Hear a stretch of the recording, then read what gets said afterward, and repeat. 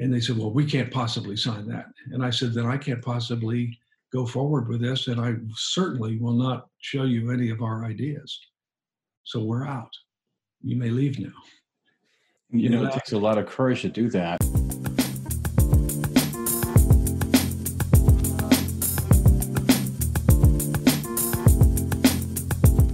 I've had a situation where the new guy came in, changed everything.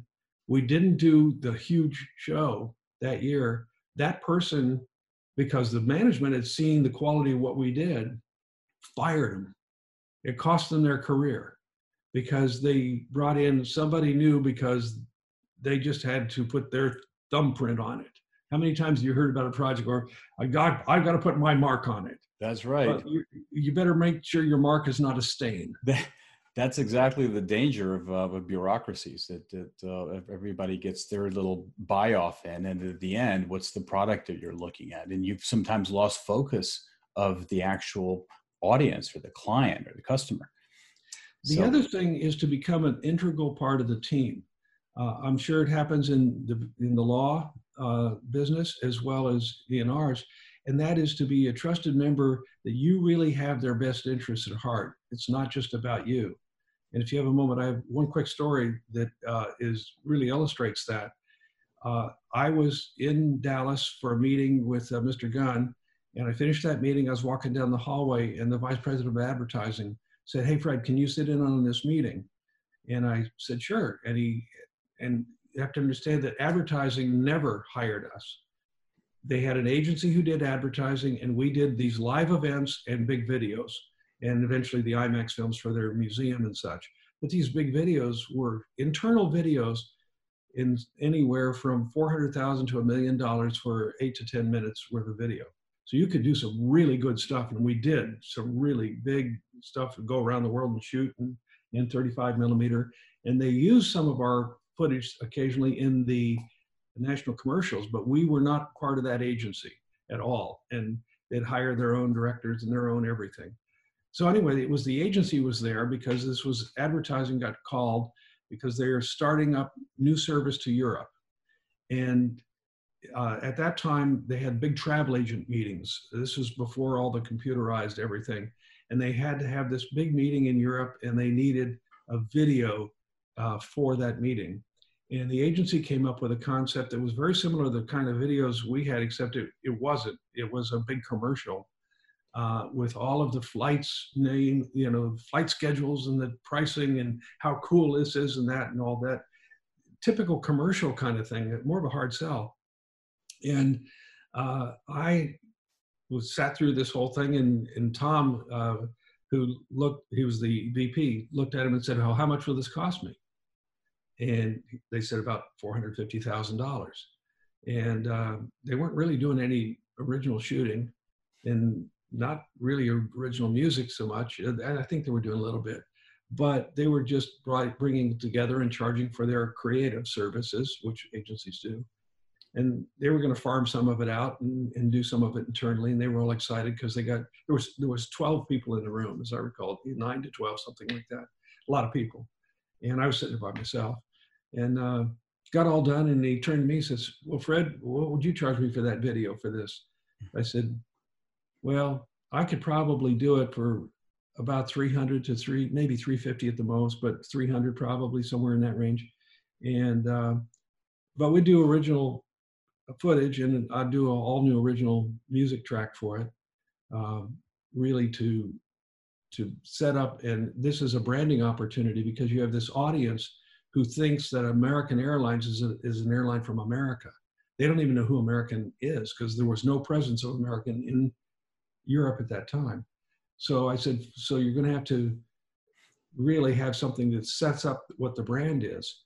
And you also, it's a live event, guys. It's not a TV spot. It's not a commercial. It's not broadcast. It's a live event. So you need to put something on the screen that really gets them and says, wow, I had no idea. Cool airline. They go a lot of places. And now they're coming here. Great service, so on and so on. But you show it and use the music and use a little bit of narration, a lot of great pictures to tell it. And you certainly don't want to put all of all the flight schedules and the prices in, because this is 3 months before the event. By the time you get there, it all changed. And besides, it's a live event. Somebody's got to stand up and talk. That's what they talk about. And they can change that the day before they give their speech. So I would do it that way. But on the other hand, Tom, is this even in your budget? He says, oh, this is killing my budget for the quarter. I mean, that money now, in today's money, would be double what we were talking about, those numbers. Of course. And he says, no, it's blowing my budget totally. So I said, how about if I could solve your problem for $45? And he looked around, he said, what? And I said, remember that the video we did a year ago called Silver Machine? He says, oh yeah, that was really cool. We're still using it. I said, well, why don't you just use that to open the show? It's a branding piece. It's all about America, and it shows all the other routes and everything you fly by destinations. Not talks about routes. It's the magic of flying and taking people places, and it gets a big emotional response, and it's a branding piece. And he says, oh, that'd be perfect. He says, $45, what's that for? I said, that's for my guys to take it off the shelf. It's already in PAL, which is the European format. And the $45 is for the FedEx to have it here on your desk tomorrow. Wow. And he says, done. And now the people from the agency were pissed, royally pissed off. So they're going out and they're looking at me with daggers. I mean, and I said to Tom, I said, well, I guess I'm a pretty crappy salesman because I just lost a $300,000 deal. He says, you didn't get the sale, but you own the client. Wow. That's incredibly powerful. And then I walked on the way home. I said, now, did I do it? Was this right or not? But I already had plenty of business from them. I didn't have to have that business. And so the side of me that says honesty, integrity was what really made me think that, and thinking about what they needed to do. The backside of that story was the president of the agency and the vice president in charge of the American account called me later and apologized for what his guys had done. They said, they're trying to take the kind of things that you do so well and tried to do it internally here and take it to the agency. We've instructed these people that they are to never, when they get a request like this, to do anything but to advise the client to call you directly. And then about a year later, they called me, and when they had a major piece to do for JCPenney in a pitch, they wanted us to do the creative piece that's a lifestyle piece, the same kind of piece that we do so well, as their presentation, part of their presentation to Penny for a $100 million a year contract. And they ended up getting it. And the sidebar to it is they gave me $100,000 to do this thing. And I did an original score and everything. And we got it, we're getting it done. And they called me, and I was about halfway into it. And they said, we've got to cut the budget by 15 grand. Just got to do it. We're over budget on the rest of our pitch and everything else. And I said, okay, but you guys have never called me to do anything before. So I'm going to do this the whole way. I'd have made about 15 grand on it. I'll give up my profit because I just want to do this and make it right for you guys and also demonstrate what we can do. We did. They showed it to 3 guys as the finale to their presentation, which was all about, they did a ton of research on the consumers, and they knew the JCPenney consumer better than the JCPenney people did. They really did it right. And then ours was the only piece of actual creative pitch. They weren't pitching a commercial or a campaign. They were pitching, we know how to market and position your company for your customers better than you do. And they did. So anyway, the 3 guys in there stood up and clapped at the end of it with tears in their eyes. And and afterwards, because I told them, if you guys end up under budget, if you can give me the 15 grand, that'd be nice, but you don't have to. And they called me and said, no, we were over budget and we don't have the money. I said, a deal's a deal. It's fine. I'm fine. I'm happy. The thing worked, and we'll see if you get the account. Well, a couple of months later, it was announced that they got the account. I didn't think anything of it. Good for them. I'm glad. And lo and behold, about 2 weeks after that, a check for $15,000 came from the agency. Now, if you know the agency business, that's unheard of. It is unheard of. Totally unheard of. And it told me they have integrity.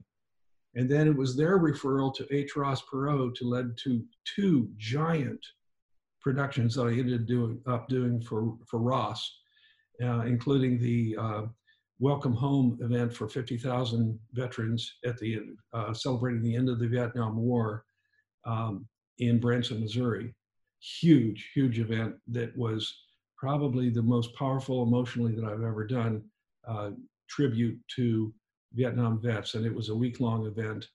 And we did all those things for Ross, but it was all based on the chairman of that agency introducing me to Ross and says, he's the guy that ought to do this for you when they came to the agency. Wow.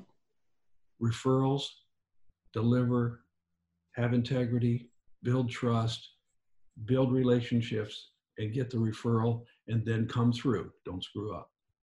And it's those, I mean, this is an incredible lesson because with everything that you've done, and it's a lot.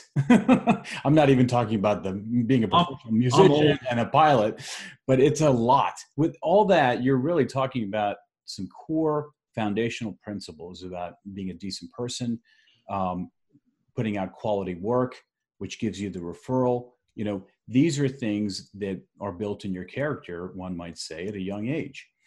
And well, that's mom and dad to your work. I'm sorry. That's mom and dad. Exactly. And you've brought that into your work, and that's what's made you successful. So it's not about having the best equipment in the world. It's about, and the other thing that's amazing to me is that where you didn't have a specific expertise, either you learned it or you brought an expert in.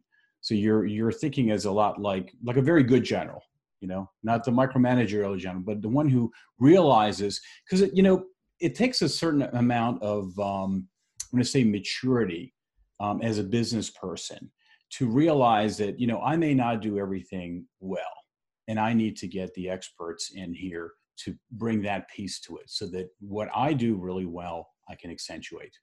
You feel like it seems like you did a great deal of that in your career. Yeah, when I started too, I worked part-time as a stagehand. I worked a lot. I tried to work in all the jobs at one point or another. I can run a camera. I can edit. I'm a decent editor, but I'm a real good content editor in flow and can come back and look at it and say, no, change that from a 30 frame dissolve to a 45 frame dissolve and move it 6 frames this way and see what happens. And all of a sudden it really works. And the editors go, wow, or whoever's putting it together, or when I'm working with one of my directors on a separate piece, and because you look at it with fresh eyes. I get way into an edit on something, I'll bring in somebody else to look at it. So I'm so close to it now, I can't even tell for sure. You can get too close, so then you have to have fresh eyes look at it, or you have to go away and come back and look at it. But the editors that I hire, I had some where you had to sit with them and really take them through it, what choose the scenes and talk them through it. And they're manipulating the machine. When you're manipulating the machine and thinking about what goes in there, in the initial stages, it's easier because you know where things want to go. And in the later stages, where you're doing some fine refinements and such and creating graphics and everything else, if they're just doing that mechanics, they can do it so much faster than a lot of us can. And you're thinking now about big picture, you're not into the weeds of the mechanics of getting it done. And then if you got a really good editor, which I did, and a kid named Tim Flora, who's still doing great, he was the first one that really understood flow and how to cut to music, and how that flow with music and the rhythm of the picture has to all blend together, because that's part of what makes you make it feel like a major Hollywood production, because they do that brilliantly. And if you get that going and you find somebody who can do that, that takes me out of the edit room for hours on end, to where I'm working with clients, I'm answering phone calls, I'm meetings, and I'm writing, and I'm directing and producing, bringing more work into the edit suite because I got somebody I can trust and I don't have to sit there for hours. So it's time management. That's another thing. I would really advocate taking a time management class, and you will probably, if you're pretty good, not learn a thing, but you'll be reminded about all the stuff that you're supposed to do that you're not doing. I took one, I think I took 3 along the way, 5-10 years apart. And every time I went in and said, I know I'm supposed to be doing that. I think that's like a diet thing. You know what you're supposed to do, but you're not doing it because it's not your habit. So yes. you got to get well said. You know the right thing to do, but it's it's hard to keep on. But I like milkshakes. That's really good. I mean, that's really good. Tell me about. I think you have a story about Walmart, and I think it goes back to building a trust, because when understanding that both sides of a business deal want to get the best deal, but not advocating for just everything for yourself can sometimes be a good thing. Thinking about the other guy, again, back to some of the values you get from mom and dad. I had made a pitch for a feature film, Mm-hmm. and I was pitching major corporations to fund as sponsors of a feature film, which they never do. But the pitch was pretty compelling, and I was successful with Coca-Cola, McDonald's, MasterCard, American Airlines, and Walmart. And the Walmart, the contract that I had to come up with all these sponsors had to be pretty much the identical contract. And Coca-Cola was actually the first one. But I called around to some lawyer friends I knew, and I said, I need somebody who really knows kind of the film business for all the copyright and the ins and outs of that. But we're going to deal with these giant companies. And I already have negotiated all the talking, all the points, all the deal points. But I need somebody to write a contract that really, really protects them as much as it does me. So I went to a firm in Los Angeles, Wolf, Ripken, Shapiro, and met with Michael Wolf. And he was recommended by some other people. And when I met with him, I said, here's what I want you to do. And first thing he says is, I don't think I can do that because we represent you. We're trying to get you the great deal. And I said, no, I want a deal that I could sit on the other side of the table and be happy with. I want you to not have to a contract that we have to negotiate. I've already negotiated these points. These are the points, put it in the deal. They've already said they don't do this. So now it's just, this is the formality, but it's got to be the legalese in there because there's a lot of copyright kinds of things because we're going to use some of their logos and some of their products and such within the film, but I can't give them any creative control. But I got to do it in such a way as they get it, and they'll have a little bit of creative control, so on and so forth. And I already told them, I'll give you the opportunity. You can reject something you don't like. Tell me you don't like it, but I have to fix it my way. You can't tell me what to do. Right. You cannot wander into that territory, even on script. And it only applies to the scene where your logo appears on a product or something. And they said, fine. So anyway, so we had this long discussion with Michael about how to do that. And he finally says, well, it's totally unorthodox. Never had to do that before, but I will. And he wrote up a contract, and we went through all the paces in Walmart. Oh my God, they are a bigger depth dive on you than the CIA might do. But it came the time to do the signature. And I got a call from the top lawyer at Walmart, the vice president, legal, in charge of all the Walmart contracts and everything. And I'm going, oh my God, what's wrong? And they picked up the phone and said, yes, sir, what's wrong? And he says, what do you mean what's wrong? I said, you're the top guy. I don't get a call like this I know it's 7 figures, but for you guys, that's not that big.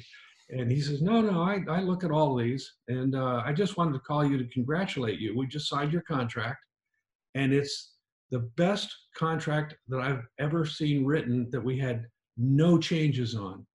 You protected us every bit as well as you protected yourself. This is an ideal contract. And I've never had a contract come through my desk or my law department that they didn't change something. And I actually wrote a really glowing letter to my lawyer, thanking him and telling him about this call, because it is exactly what you want.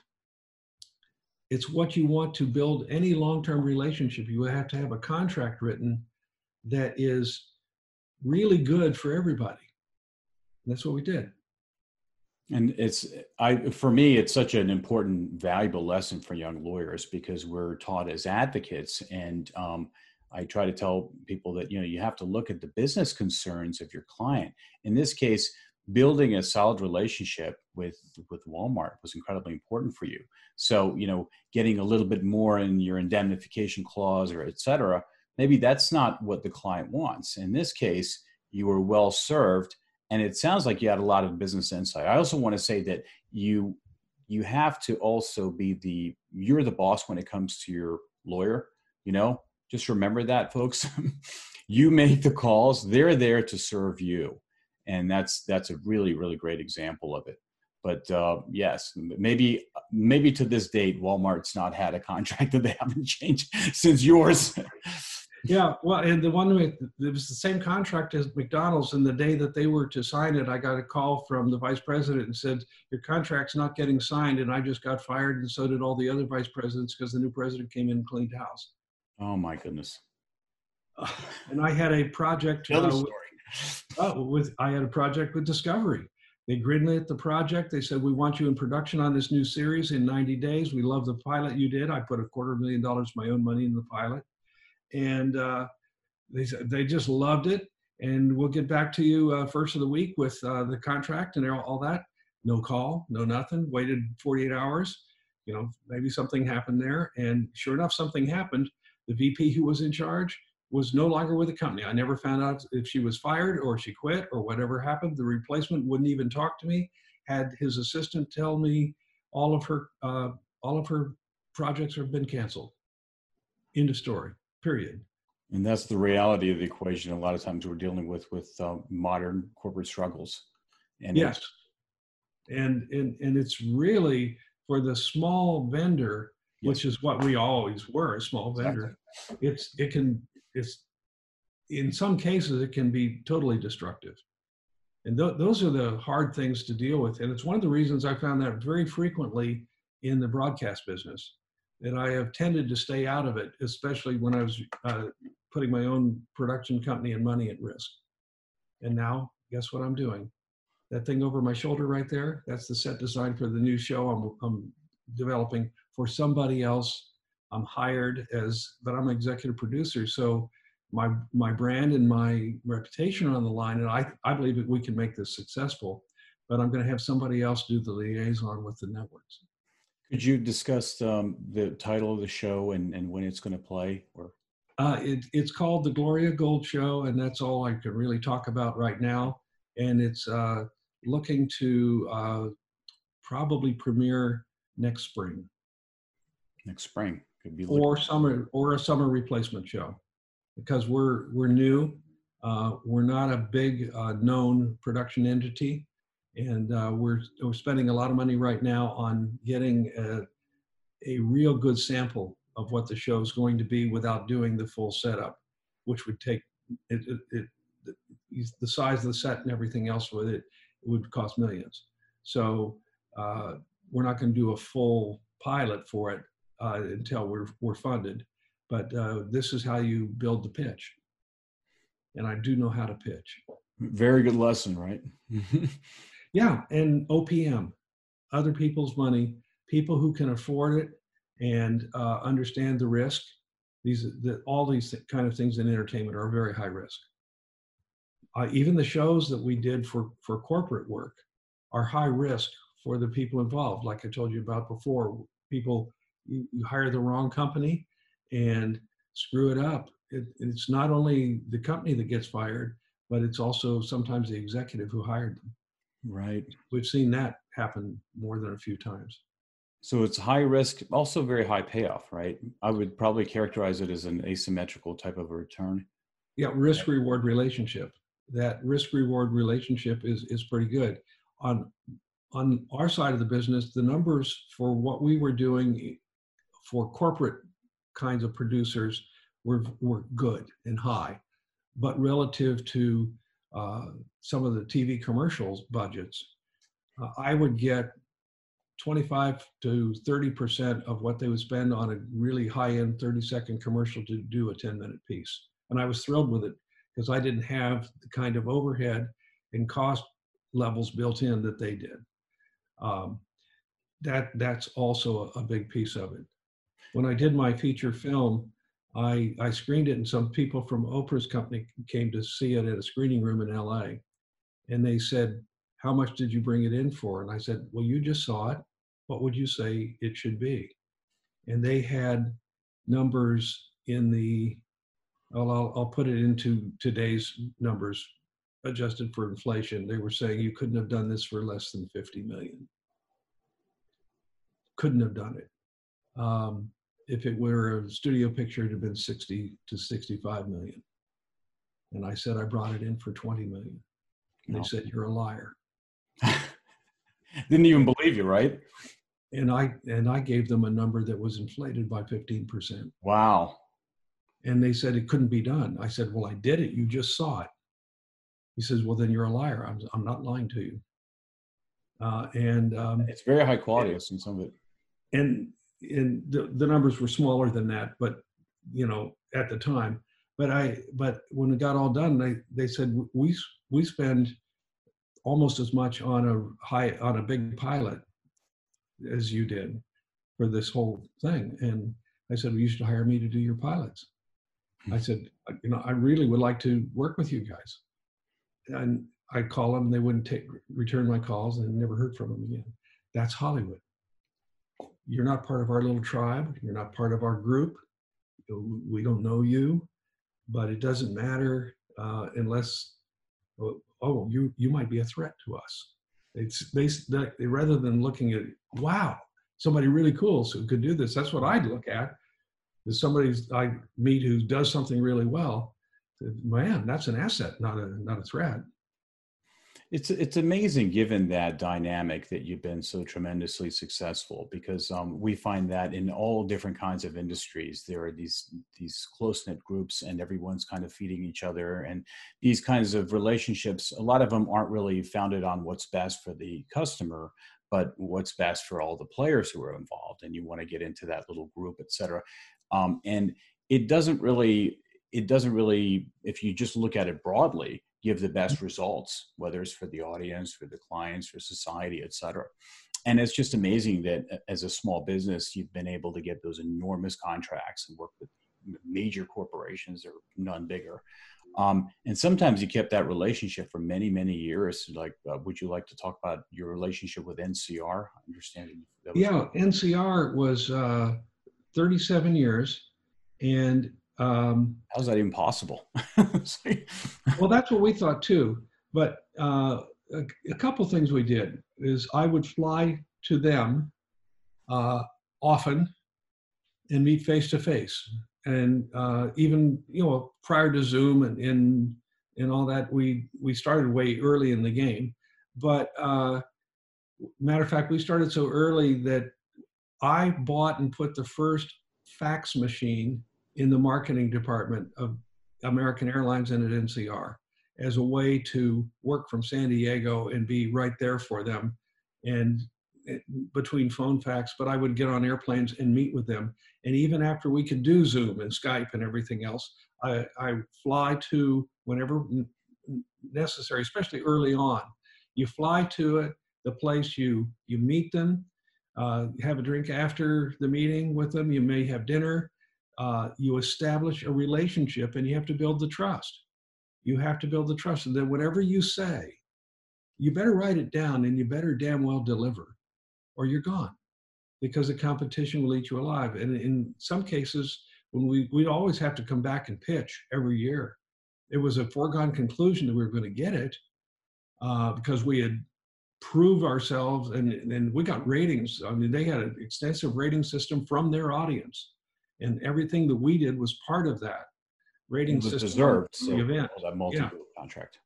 Yeah, and we never had a multi-year contract. Every year was year by year by year. Yeah, a couple of times they took pitches from other people, and one time they said, "Well, the pitch from this New York company was way better than yours." I said, "Really?" He said, "Yeah." But then we went to one of their shows, and it was terrible. They were a professional pitch group. They also spent almost $45,000 on their pitch. And they brought in, and they rented a ballroom in the hotel, and they brought in the NCR guys, and they had a dance troupe, and they had all this they put on a big show for them. It says dazzling. But you could deliver what it was. And also they saw and got to know my crew. I kept the same people for years and years and years. Most of my employees stayed with me, key employees stayed with me for 10 to 25, 30 years. 25 years, close to 30 was the longest. That's incredible. But most of them spent many, many years with us. And my freelance people, I had the same freelance people come back year after year, the same teleprompter people, the same, a lot of the same camera people. They got to know not only my client, but they got to know the executives, they got to know the people, they got to understand the audience. And my whole team was consistent. And they said, well, all these other guys, it's a new team every year, including the creative people, because you're talking to a sales team and they will say anything to get the job and the commission. And if you look at the numbers, as soon as you have a commissioned salesperson involved in this kind of event, if they're getting 10%, that was normally my profit, 10 to 15%. So that's gone. And you take a look at the cost of the pitch, I call it cost of sales, the cost of your time and energy to follow up with a client. You don't want a one-time deal because it's really expensive. And when you're doing that, you are selling, you are not producing. You're not generating any income. It's all overhead and outgo. So you've got to cover that with all the jobs you do have. And just understanding that for a lot of people in the production business, they don't get it. They never thought about it that way. I mean, that's really well said, Fred. I think of the expression that you sell it's the salesperson's expression, you sell the sizzle, not the steak. But if you think about it, is it really true? Because if you give the person a bad steak, they're never going to get another steak from you again, right? So you have to be able to give the sizzle, but also deliver on a great steak. So you have that customer coming back over and over again for a great meal. And I think that what your story is very powerful in that respect, that, you know, you have to deliver results and you don't want to put all your money into the pitch. And maybe it's the pitch can be a huge cost. And maybe the pitch is really not the same thing as the product you end up with. You know, it gets you in, but what exactly does it give you for two really important points. One is as a small creative business, you can't be all things to all people. The big legal firm has a lot of clout, but it's the individual lawyer that has the lead lawyer on each case with each client. That's what's critical. So as a creative person, I can only be so many places at once. An American told me once, my gun told me directly, he said, Fred, I know that you're growing and everything else, and we wanted you to do this stuff, but as long as you are involved directly, you can use your people to help you, but you have to stay involved directly, and you'll probably have this account as long as you want it. But the minute you're not involved and you're not the guy making the stuff happen and the creative behind it, we're gone. Yes. Fair warning, you cannot grow beyond a certain size. And once we got to a certain point, we had 30 full-time people at one point. I hated it. It was no longer fun. I was managing. I wasn't creating. I didn't get into this. If I wanted to do that, I'd join a big corporation. I never Right. wanted to be part of that. I wanted to do my own thing. And so that's something to remember too. How big can you get? You don't want every customer. So I just want to tell you a quick thing about qualifying the customer. More than a few times, we pitched the wrong person. They were not the decision makers. We thought they were, but they weren't. If you can't pitch the decision maker, your chances of actually getting it done are very low, because now you're counting on somebody else to go in and tell them their impression of what you said. And that doesn't work. And other times you are brought in on something to pitch, but the problem is they already decided who they're going to use. They're just fishing for free ideas. And we had a company, a beer company, come in, and they was 4 of them, and we were all excited. They said, "This is $1 million plus job, and that would be about $2 million today." And they told us flat out that we heard about you guys and we want to come in. And we never found out where they got the referral from, but they did come in. They flew in San Diego, and they sat around, and we were all excited. We had already done research on their meetings and knew what the essence of the meeting was and such. There was enough online to figure that out. And then we had a initial boards and ideas ready to go. And we sat down with them, and I asked a couple of key questions. I always work off a checklist, and part of my checklist was, who all is making a pitch for this? And he says, well, there's 5 companies. 5. Okay. What are your chances of getting this? Instantly in my head, well, that would be 20%. Yes. So I said, is one of those companies the incumbent company who's been producing your shows? And they said, no. Why is that company, did they screw up the show last year? Not really, no. Why are they not bidding? They opted to not bid. Okay. The story. Okay, now first red flag. There's a red flag waving there. Be careful what's coming next. But there's 5 companies. Who are the companies? Well, we don't want to tell you that. Well, then the meeting's over if you can't tell me who I'm competing against, for God's sakes. I think I know who most of these companies are in the country, the big ones anyway. And they named them off, and they were all the big guys. And so I know that all of those guys have professional sales teams, and that's what they do. They don't. Some of them do keep clients long term, but a lot of them don't. But it doesn't matter. I said okay, and we have a whole bunch of work already here that we're pretty excited about. But 5 companies, how come you don't knock it down to 3 or something? He says, no, we want to look at 5. So anyway, we're in this room, and I'm trying to figure out who the decision maker is. And I'm coming to the conclusion that maybe none of these people are the decision maker, because I asked some real key questions. How many people are bidding this? 5. That makes we only get a 20% chance. The original producer is not bidding, and he didn't do anything wrong that I could tell.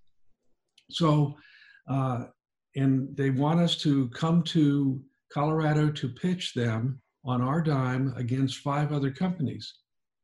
And so I finally said, look, you're not going to pay for anything. You want us to do all this. You want to see all of our work and have all these ideas from 5 of the best companies in the country. Will you sign an agreement that if our ideas or if not one of these, let me pick that up again. I'm sorry, I misspoke. It's okay. Will you sign an agreement that says that if you do not pick one of these 5, you will pay us, I don't care what you do with the other 5, but you will pay us $75,000 because I believe what you're trying to do is get a bunch of ideas that are going to be given to the other company, and they already have the job because your bosses have a relationship with this producer, and either the purchasing department or somebody said go out and get a bunch of bids or go and then you're going to share the ideas, and we're going to get screwed out of all the work we do. So if you will sign that, then I will go ahead and pitch. And we already have a whole lot of really cool stuff we wanted to show you while you're here today. So I can draw this agreement up, you can sign it, and then we'll be fine. Well, we can't do that. Would you accuse us of actually doing that? I said, oh, yes, because I think that's exactly what's happening here. And you guys may be genuine about what you're doing, but somebody's not. And they said, well, we can't possibly sign that. And I said, then I can't possibly go forward with this, and I certainly will not show you any of our ideas. So we're out. You may leave now. You know, it takes a lot of courage to do that, especially for a boutique firm such as your own. Yeah, some of my people were saying, "Oh, you were rude, and that was a big job. We could have done that and all this stuff. We could beat them out." And I said, "Yeah, let's just wait and see." And it was months later, I heard through the grapevine, through some freelancers, that none of the 5 got it, and that the incumbent did the show again. And it's in a small town in Colorado, this company. This is many, many years ago. The people may not even be there anymore. So, but this actually happened, and the word I got was that, in fact, the same producer did continue to produce and produce for years later. So interesting. Was it driven by the company itself, or was it driven by the purchasing department, or how did that actually happen? I'll never know. I don't care. But you have to be very careful about who you do business with, because good business is a 2-way street, not a 1-way street. Yes, that's really well said, Fred. And I'll tell you, I think one thing I myself have experienced as a business owner, and many others have articulated to me, is that you have to realize what clients to not work with just as much as the clients to work with. You can't work with the time wasters and people who are looking for free work, et cetera. And there has to be a certain amount of, and I don't want to put too much of a negative spin on it, but it really is important because, for example, you may have a lot of people who are just looking to take up a lot of your time and get free ideas and things like that, which is great. I mean, you're happy to share, just like you're being incredibly kind and sharing here to our audience. And you want to be able to tell everybody, but at the same time, you know, it shouldn't be under the guise of, hey, you know, we're going to give you some business. Let's just get as much free stuff, or, you know, in our case, free legal work, et cetera, as possible. Right. There has to be that kind of like a 2-way street, just like you said. Absolutely. One other quick story, though, that was very interesting was we got a call on, I think it was like a Wednesday or a Thursday, from the people who were building the Air Force Memorial. And that was a private enterprise. It was not government, but a retired general was in charge of building this whole thing. It was all done on contributions, and it's a beautiful, huge place. And they were going to do the dedication, and a big, huge flyover, just about everything the Air Force could fly. And they were actually closing down Reagan Airport during the time of the flyover. They had the president, most of the Joint Chiefs and senators, and the heads of every aerospace company in the world, and the heads of most of the air forces of the non-communist countries in the world, all in attendance, and about 50,000 people watching on jumbotrons around the Pentagon. Big deal. And they needed a video to open it. And I got called because Ross Perot Jr. was on the committee, and apparently my name got mentioned, and said, well, you ought to include him in the bid. And so wait, let me just stop you for a second there. Ross Perot Jr., did you know him, or no. Were you, okay. It's just because you did work for Ross Perot. For senior. Yeah, so senior mentioned a junior, and I guess I got mentioned because I'd done quite a bit of work for him. Anyway, so General Grillo called me and said, would you like to come in and make a bid? We're down to 2 bidders, and they're 2 great big, one's a PR firm and one's a big production company in DC. It's all inside the Beltway stuff, so I figured I don't have a chance, but what the hell, I'll give it a shot. And then they said, well, you have to be here and make your pitch on a Wednesday next week. So this is I had less than a week to prepare. And he gave me the parameters. Told me all about how big the thing was going to be and what they were doing. This is the video that opens the whole deal. And this needs to tell the story of the U.S. Air Force from World War I to the present in 7 minutes or less, and make it emotional. Is that all? So I said, okay, I'll be there. And we did the details, and we booked a flight, and I showed up, and I was waiting in the outside hall of this PR firm that was not the PR firm that was doing the pitching, but the firm that was actually coordinating the physical event. And they did a real good job. So I had the one PR guy, and then in the room, when I finally got in, were about 12 other people, some people from active Air Force, and the people on the staff of the organization that's building the thing and putting on the event, and of course the PR firm that is physically putting the event together. So when I'm waiting, though, the people before me came out, and there was a team of about 12 dressed to the nines in their suits and the whole thing coming out, and they had just made the pitch. I didn't see the second group, but those people were leaving, and they were looking around because they knew that the other pitch was there, and here's little old me sitting by myself. So they must have felt pretty good walking out, and because they were all smiles and such. So I walked in, and it was a bit of an inquisition feeling. There was a bunch of people really looking at you pretty sternly, and where's your team kind of deal. But I ran a short video that just showed some of the, especially the flying things. And we had some pretty spectacular footage we had done with Learjet and with American Airlines and such. And it was all set to music. And it just, here's big stuff that we do. And it was pretty spectacular, about a minute worth of stuff. So that was my credentials and the fact that I was brought in. And then I went through just a little background on what we do and how we do it. And then I said, in this case, I want to just talk to you, and I'm going to do something I never never have done before. And that is to tell you what not to do in this video, no matter who you hire, us, them, anybody. One, don't do any interviews. Don't do a Discovery Channel type of documentary, because you got 7 minutes. And if you say one word of interview, you're dead already, because that time will go away so fast, and there's nothing meaningful that you can put in a talking head interview. And whoever you interview, that means you didn't interview 500 others who should have been interviewed. So you got a political problem there. Same thing with graphics. You can't put a graphic in this incident, that incident, in these milestones of time. You don't want to do that, because you're certainly going to leave out something that's important to somebody. And some general or some politician or somebody's going to be mad at you no matter what you do. Right. It's a no-win. And you can't do enough of them. You just have a rolling, scrolling graphic of all the things. So it becomes a quandary. What are you going to do? How are you going to tell this story? Well, I'm going to tell the story the way I tell stories best, and that's with music and pictures, because that music with lyric can tell you the big, broad picture story of the Air Force.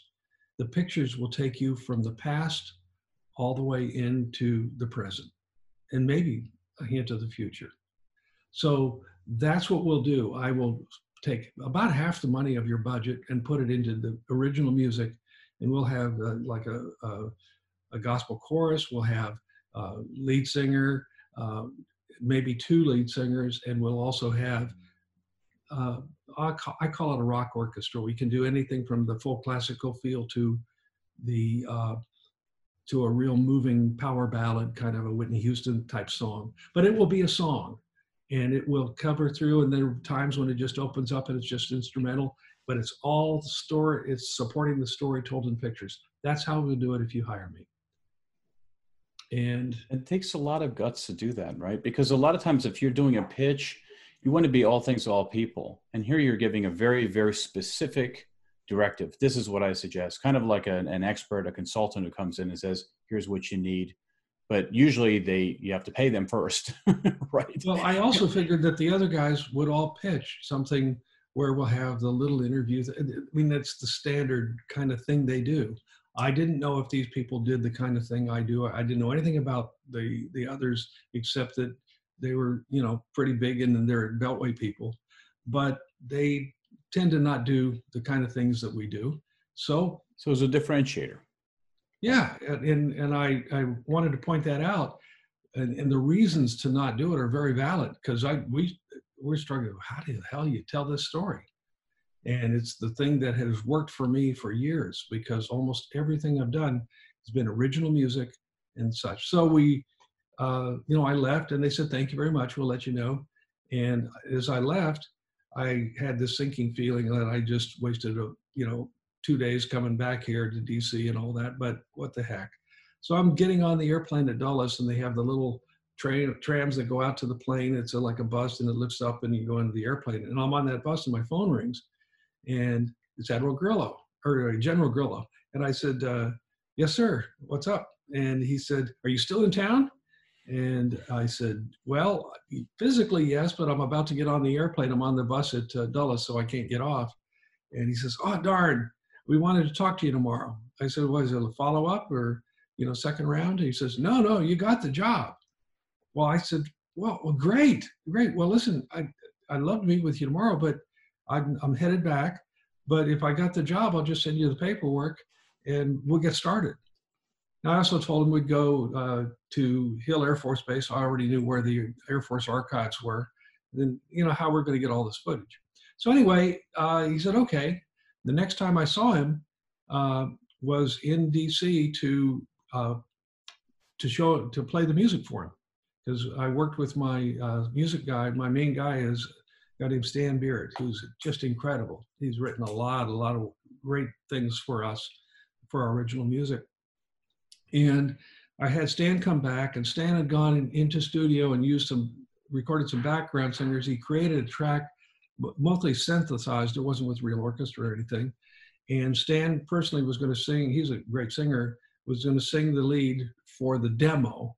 And we had already decided on using Wayne Nelson, Little River Band, to sing the lead for the main piece. But Stan was going to play along on a small keyboard in the conference room with a speaker with the track that he had already done. And it was close enough that it's a demo. So they walked in and they sat down, and Stan sat down, sat up, and gave him about this much intro and said, "Play the song, Stan." And he does. And they're sitting there and they go, "Oh my God." And the general actually got a little tear. It was cool. And I said, "What do you think?" He said, "Oh my God, you know, can you do it again?" So sure, Stan did it again, same reactions. They said, "Wow." I said, "So it's approved, right?" He goes, "Well, yeah, but would you mind doing it one more time again?" And he says, "No, we want to get the staff in to hear it." Wow. So they did, and they all had the same reaction. So I said, "Thank you very much." We flew home. That was the only other time that we met until the event itself. We sent the finished piece to them. We never sent anything in the interim, sent the finished piece to them, and they found one flaw. And General called me and said, "We got a problem with this scene." And it's a scene of a rocket going off. And in the background, it's a satellite rocket.